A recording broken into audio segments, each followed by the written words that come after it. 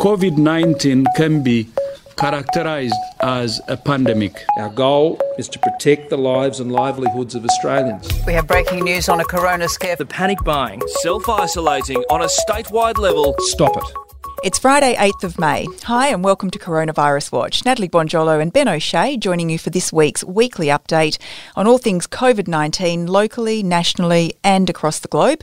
Ben, let's start with the number of cases here in WA this week. Yeah, our amazing run of 8 days without a new case of COVID-19 has come to an end. There was a new case reported today over the last 24 hours. It was a 29-year-old man who had recently returned from overseas. He had been in quarantine at a Perth hotel since his arrival, and Mark McGowan has been speaking, and Roger Cook, the Health Minister, has been speaking over the past week or so, that as Australians and West Aussies come back from overseas, he was expecting that the number of cases in WA will go up. The fact that it's only gone up one in the past 9 days is really amazing. Yeah, that's right. I mean, it was to be expected when you have hundreds of people returning from overseas, and we did have such an incredible streak of 0 cases. What about nationally? Nationally, it went up about 120 cases across the week, and there were 2 more deaths in Australia over the last 7 days. It brought the national total up to 6,912 confirmed cases. And if we're looking over the last 24 hours, if we do a bit of a whip around the states, in Victoria, where they're having a bit of an issue at the moment, there was 13 new cases in Victoria, 4 new cases in New South Wales. In South Australia, there was just 1 new case, and it was a weird one. It was a man in his 70s who tested positive 6 weeks after returning from the UK. So nobody really thought that was possible. So we're not entirely sure what's happening there. In Tassie, there was another new case, but in Queensland, the ACT and the Northern Territory, no new cases over the past 24 hours. Yeah, that is really perplexing with that fellow in his 70s. And I know some people have raised the question of the 14-day quarantine period because in Italy, where the word quarantine comes from, it means 40. Not 14. So it is an interesting question. How long can you show the symptoms? Yeah, maybe those ancient Romans are onto something. Maybe.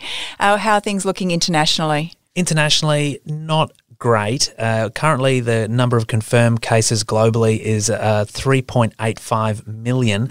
And in the last few days, it's gone from 75,000 new cases a day up to 92,000 cases over the past 24 hours. And that's the biggest 24-hour increase in the past 2 weeks. So trending in the wrong direction. And there's now 269,000 deaths from COVID-19 globally. Yeah, those figures are still just staggering, and it's still hard to believe that it's actually happening. Yeah, and the rate of infection in different countries changes. We've talked about this before. Russia at the moment is a real hotspot. They're adding more than 10,000 new cases a day. The same with Brazil, which is the worst in the Southern Hemisphere. And South American nations like Ecuador and Peru also seem to be fighting a losing battle. And in Africa, countries like Nigeria and the Sudan are seeing a really rapid growth rate at the moment. So as they struggle to deal with this. Yeah, and this was predicted by the health authorities around the world that we were going to see this happening in the countries we hadn't heard from yet. Back here at home, of course, we're doing very, very well. And Premier Mark McGowan said today in his press conference that we are so well ahead of the rest of the country. We're in this very exclusive group, including Northern Territory and South Australia, where we have managed to stop the virus here in its tracks. And obviously people are feeling a little bit more confident. We know that 75% of kids have gone back to school. And if you compare that to what the ordinary rate is, which is 85 to 95%, we're nearly there. So people are obviously feeling safe and protected and sending the kids back. And he really said that, around the world, people are looking at Perth and Western Australia, and other governments are looking at us to see how far we've come and how we've done this. The United States has 50 states and one national government, and each and every one of them is doing the opposite. And there is no cooperation nationally with their states. And the outcome is there. 70,000 people dead now and climbing by thousands every day. In the Australian context, 6 states, 2 territories, 1 Commonwealth government. And we've worked cooperatively. We've come up with national solutions, and there might be regional variations based upon different rates of spread, but it's worked marvellously well. And Australia has been a standout for the world. I reckon there's very few countries around the world have got a record like ours, probably none. And they're all looking at us as to how did Australia do it so well. And I think one of the things we did so well was cooperation. I mean, I've worked very cooperatively with the Prime Minister. I've made a point of that. Don't be political, don't be partisan, just solve the problem. That's what we had to do the whole way along. And so last 2 months or 2.5 months, however long it is, it feels like 2 years that this has been going on, I think we've worked very well together and we've had good outcomes. But at the same time, he still said, we have to be careful because we do not want a second wave. And of course, this was the problem with the Spanish flu, that this did kill more people in the second wave than the first. And he went on from that to say, therefore, we won't be opening our borders no matter what pressure the AFL put on us. Yeah, he said that he didn't have a lot of the WA government didn't have a lot of confidence in the AFL's ability to stop the spread of the coronavirus. They've got a plan that they're working on to stage a season at some point, and what that exactly looks like is still being worked out. But it's very clear that from a state government perspective in Western Australia, they're not that interested in giving exemptions to footy players. They're not that interested in letting them sort of come in and out of our hard border closure.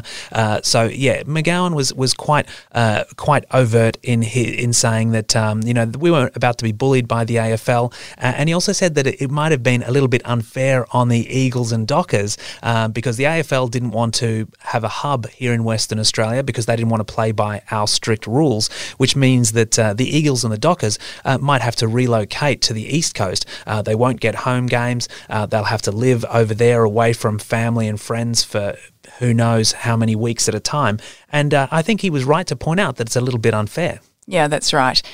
The Eagles and the Dockers have been the victims in this. They've been so cooperative and so keen to work with governments to get a resolution. They haven't complained. They've just wanted to play football within health guidelines. But it appears in relation to the hub arrangement that it was Eastern States clubs that didn't want to come to Western Australia. Yet the AFL says the West Australian teams can go to the East. Doesn't seem to me to be particularly fair or reasonable, this approach. And so the Eagles and Dockers have been fantastic. I expect the meeting was very cooperative and reasonable, but we're not going to compromise the health of West Australians just to meet the needs or to satisfy the AFL hierarchy. That's not going to happen. Here at home, of course, we are looking at the regional borders, and fingers crossed they will be coming down sometime in the foreseeable future. Yeah, that foreseeable future might even be Sunday. When the Premier speaks, he's going to outline his roadmap to recovery and reopening the Western Australian economy, and some of that will include regional tourism, with the hard border closure with the East likely to remain in place for some time. Interstate travel is being looked at very closely. The Northwest is likely to remain off limits for some time because of the sensitivity around Aboriginal communities and COVID-19, but certainly travel from Perth to the southwest and the Margaret River, those tourism areas that we love, and even the Wheat Belt could open up sooner rather than later, and perhaps even in time for the winter school holidays. Yeah, well, wouldn't that be a treat? All those families that will be able to see their loved ones who live in other parts of Western Australia who they've not been able to see for such a long time. Well, over in Canberra, the National Cabinet met today and Prime Minister Scott Morrison fronted the packed press gallery with his doona again. These are cautious first steps, but important first steps. You can stay under the doona forever, and you'll never face any danger. But we've got to get out from under the doona at some time, and if not now, then when? Yeah, I love the doona. I love Scott Morrison's doona metaphor is one of my favourite things of this whole saga. It's interesting. He talked about the doona as a way to introduce the three-step plan that the federal government has come up with to guide the states as they move towards reopening their economies. And he said that it was only possible thanks to the health evidence that they'd been given, the health advice, and also because of testing, tracing and trapping capabilities. That's increasing the amount of testing that we're doing to keep an eye on the community spread of the virus, the tracing people who have had it to ensure that we know where it's spreading, and then trapping any outbreak. There was a time a few weeks ago where Australia probably didn't have the protocols and capabilities to stop an outbreak that occurred spontaneously. The situation in Tasmania, I think, was an eye-opener for everybody, and it created an opportunity to really improve those capabilities, which now we have seen, and it's enabled this 3-step process to be implemented. And step 1 is going to be the increasing of gatherings up to 10 people. So it means you can have 5 guests in your home now, and you can still work from home if it's suitable for workers and employers. Playgrounds will be open, pools will be open, and retail and small cafes will be allowed to open again. Obviously keeping a very strict guidelines on how many people they have in the premises, and also in taking into account that they've got a COVID-19 plan in place to ensure that everybody's safe. Funerals will be increased to up to 30 people as well. And then we'll take it from there. Step 2. Yeah, so step 2 was increasing those gatherings up to 20 people, and that would include places like cinemas and galleries, and also beauty parlours. I think he called it beauty classes, and then of course bar classes. Bar classes, Scott Morrison's favourite. We all know he loves a bar. He loves a bar class. Bar.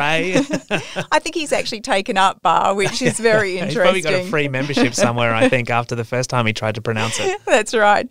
And gyms, but of course there are still strict COVID plans and still social distancing in various places. Community sport, I don't know what that meant for that. Yeah, they were asked afterwards if community sport would be included in one of these steps, and Scott Morrison and Brendan Murphy said step 1 and step 2, community sport can start happening depending on the amount of people allowed to gather. But this is where I think it'll become a bit of a grey area, because if you're talking about gatherings of up to 20 people, a hockey team has 11, so there's 22 on the field. Soccer, 22 on the field. Footy, well, that's 18 asides. That's more than 20 people. And if you look at, say, junior netball and the Matthews Netball Centre here, on a Saturday morning, there are thousands of people that pack into a very small area. So how community sport restarts, I think, is a bit of a question mark at the moment. But as with all of these steps, I think it's going to be a sort of a trial and error process. When we get to step 3, that'll be gatherings of up to 100 people. By that stage, most workers will be back in their offices or places of work. Scott Morrison said that step 3 might include some interstate travel, and pubs and clubs could possibly reopen, working towards July, having completed all of these steps. But he cautioned that it would be up to individual states to proceed at their own pace.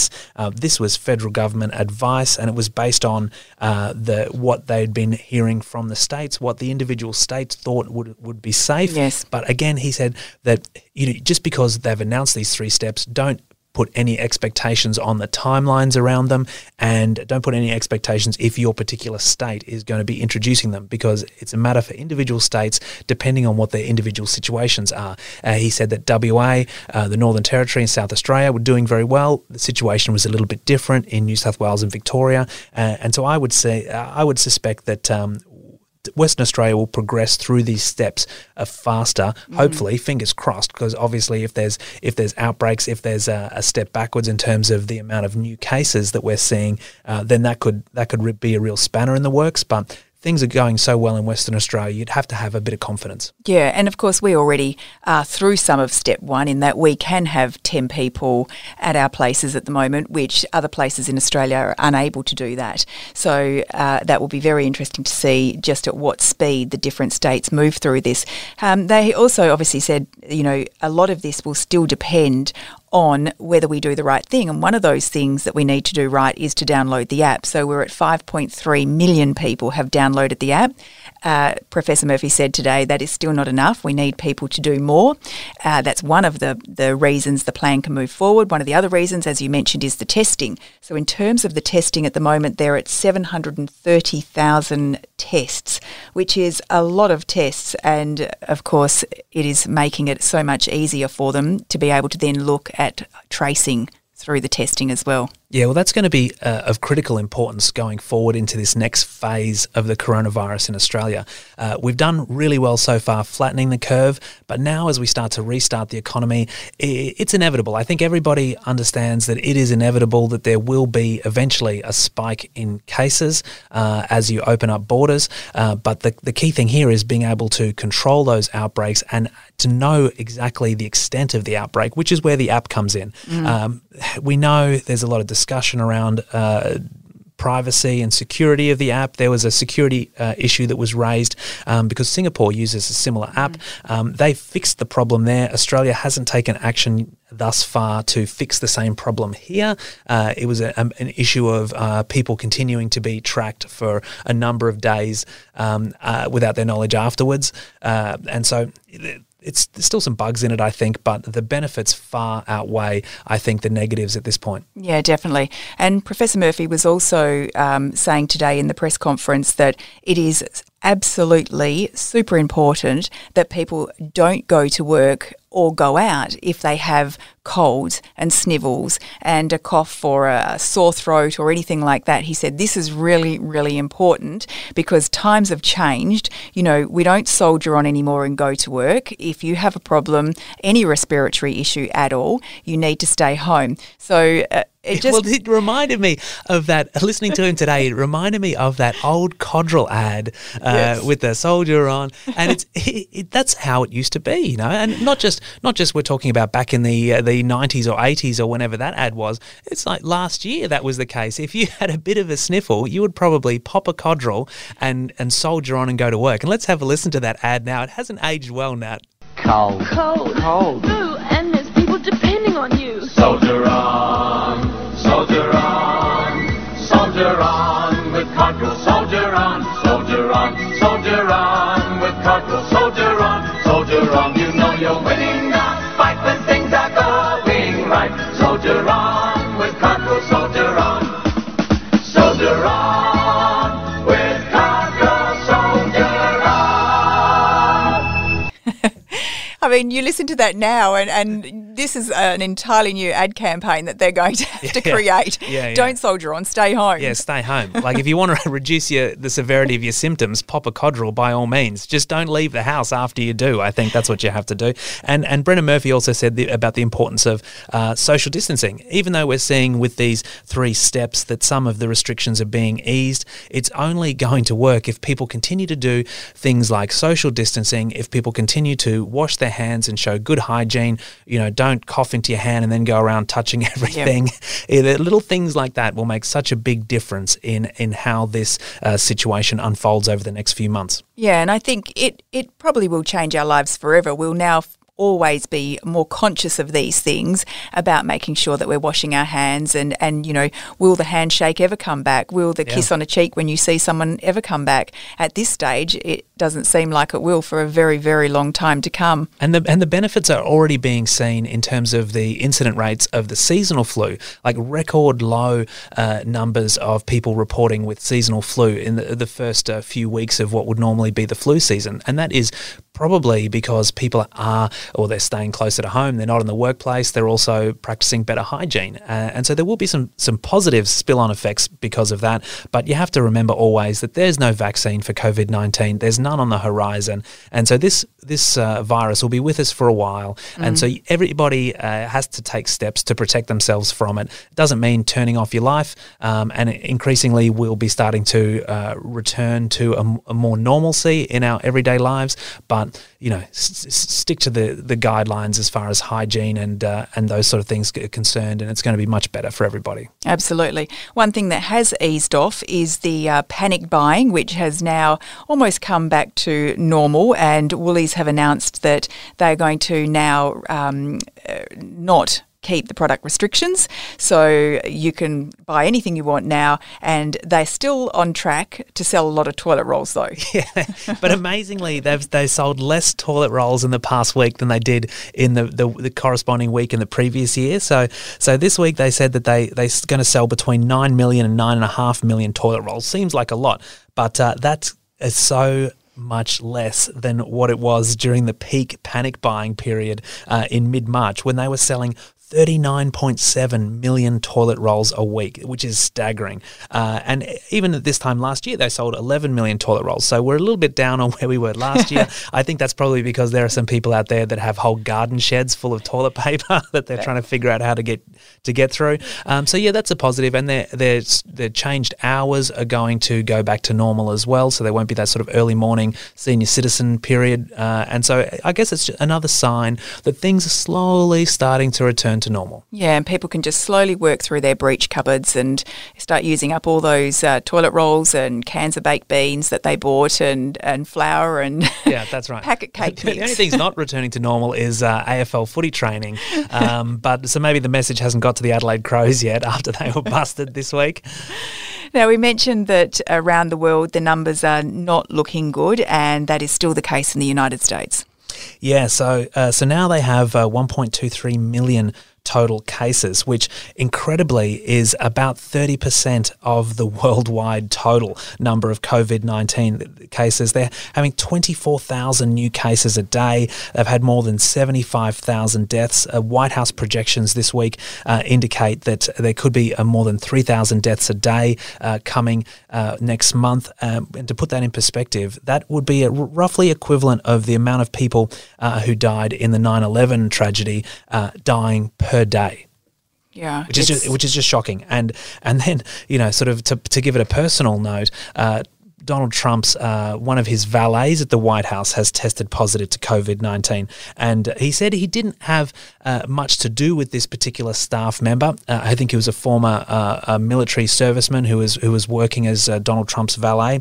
And so I don't know exactly what the process is for the president now. I know he's going to be tested daily for COVID-19. I don't know if he's going to volunteer for bleach injection trials. I knew you were going to say that.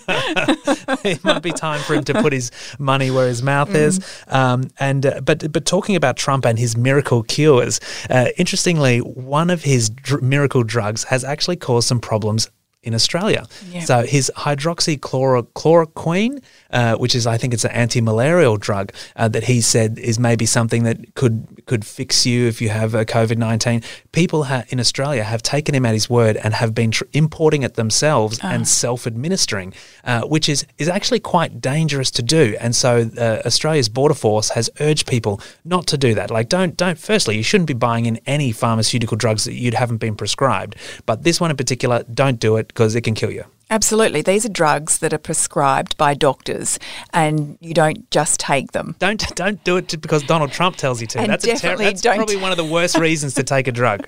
Absolutely. Moving over to the UK, their total cases are 208,000, and they're recording, as you said earlier, 3,000 to 6,000 cases per day. So far, more than 30,000 people have died from the virus over there, and 540 in the past 24 hours. And really, the only place that has a worse statistics is the United States. So it's just devastating for the UK that they've found themselves in this position. And there are also a little bit of mixed messaging going on over there. On the one hand, you've got the press who are actually being quite positive about lockdown being lifted, and there's front pages that are saying things like, hurrah, lockdown freedom beckons and things like this. But of course, the polls are telling a different story, and many Brits are saying they're actually too afraid to go out, and even if the restrictions were further eased, they would maybe not want to leave their houses just yet. So I think at a cabinet meeting of Bojo and his top ministers, he stressed that they will be proceeding with absolute maximum caution. So I think some people over there have just got a little bit excited. It's strange to contrast it with America, because in America you've got the media who are doom and gloom, and then you've got the president who's saying, oh, this maybe not so bad. But whereas in the UK it's kind of the opposite. The press is really calling for the easing of restrictions and saying that we're on top of it, but certainly the numbers from the UK don't suggest that at all. They suggest that they've got a massive problem still ahead of them, and one that is not going to be solved overnight. That's right. The numbers are absolutely shocking, as they are in Italy still. Yeah, well, we know Italy was one of those countries very early on that was hit hard by the coronavirus. Currently, they have 211,000 confirmed cases and 29,958 deaths. So that's nearly 30,000 deaths, which is really quite a lot. 96,000 people have recovered, and now they're starting to look at easing some of the lockdowns. They're calling it Phase 2, which started at the beginning of May and included, opening mainly strategic factories and construction sites, which gets people back on the tools. And then they'll be easing their lockdown measures in gradual steps. On May 18, it's going to be retailers that are allowed to reopen. And then in June 1, it's going to be bars and restaurants, which we know bars and restaurants are such a big thing for the Italians and was actually part of the reason why they had such a bad spread of the virus in the first place, that they wouldn't stop going to bars and restaurants, but they're going to be reopened. But schools was unlike Australia, where we kept our schools open. Their schools have been closed, and they will stay closed until September. While travel in between the regions is still going to be banned, except if you've got some sort of justification for travelling between those regions. Yeah, it's very interesting to see that their schools will be closed for such a long time, and it is very interesting to compare how different countries have responded and continue to respond. And of course, we've got a place like Sweden, which is the only European country not to impose any kind of lockdowns, and that has now not worked well for them as well. They now have 24,000 cases. They've got almost 3,000 deaths. The death rate is 6 times that of their nearest neighbours, so places like Finland and what have you, and it's also double the death rate of America. And they must be now looking and saying, well, this idea of herd immunity has not worked. Well, exactly. We've talked on this podcast before about places being sort of guinea pigs, and we talked about Western Australia being a guinea pig, Northern Territory being a guinea pig. Sweden has been a guinea pig really of what not to do and what that can look like. Amongst Scandinavian countries, they've got the worst figures for coronavirus by far, the death toll by far, and the death rate, I think, is the really concerning thing. Yes. The fact that it's been, double the death rate of America, and it's not like we're talking about a third world economy here. We're talking about Sweden, one of the most developed countries on the planet, and very progressive. Very progressive, and the idea that they thought that herd immunity was the solution. Well, we're seeing, I think, a reminder here that even though the overwhelming evidence is that most people are going to be okay, the reality is when a lot of people get this virus, there's going to be a percentage who are not okay and who are going to die. And if that's sort of 3.4% or higher, you're talking about a lot of people, and and that's the conversation that will also happen within Australia as we move through ScoMo's 3 steps. Because what you're basically doing in a situation where there's no vaccine, you are taking a risk. It might be a small risk, but there's definitely still a risk that if you're going back into the office, if they open up sporting events, a community sport, going to the footy, stuff like that, it's not without risk, and you always have to remember that and take precautions yourself. Yeah, that's right. And one place that is deciding to take the risk and reopen is Disneyland in Shanghai, and they're going to open on Monday, which is May the 11th, but they'll only be opening at 30% capacity. So only 24,000 people will be allowed into the park. Talking about guinea pigs, I think Disney is using the Shanghai Disneyland as a bit of a guinea pig for their wider theme park network. Like they started closing the Asian theme parks in early January. And this one was closed in early January. And then by mid-March, all of the theme parks, Disney theme parks around the world, have been closed. And so this one will reopen. To give you an idea of how much the Disney, the conglomerate, has lost in that time. So they've also closed, sort of film and TV production as well, right? And so in total, Disney has lost about $1.4 billion US because of the coronavirus. 1 billion of that loss in revenue has come from closed theme parks.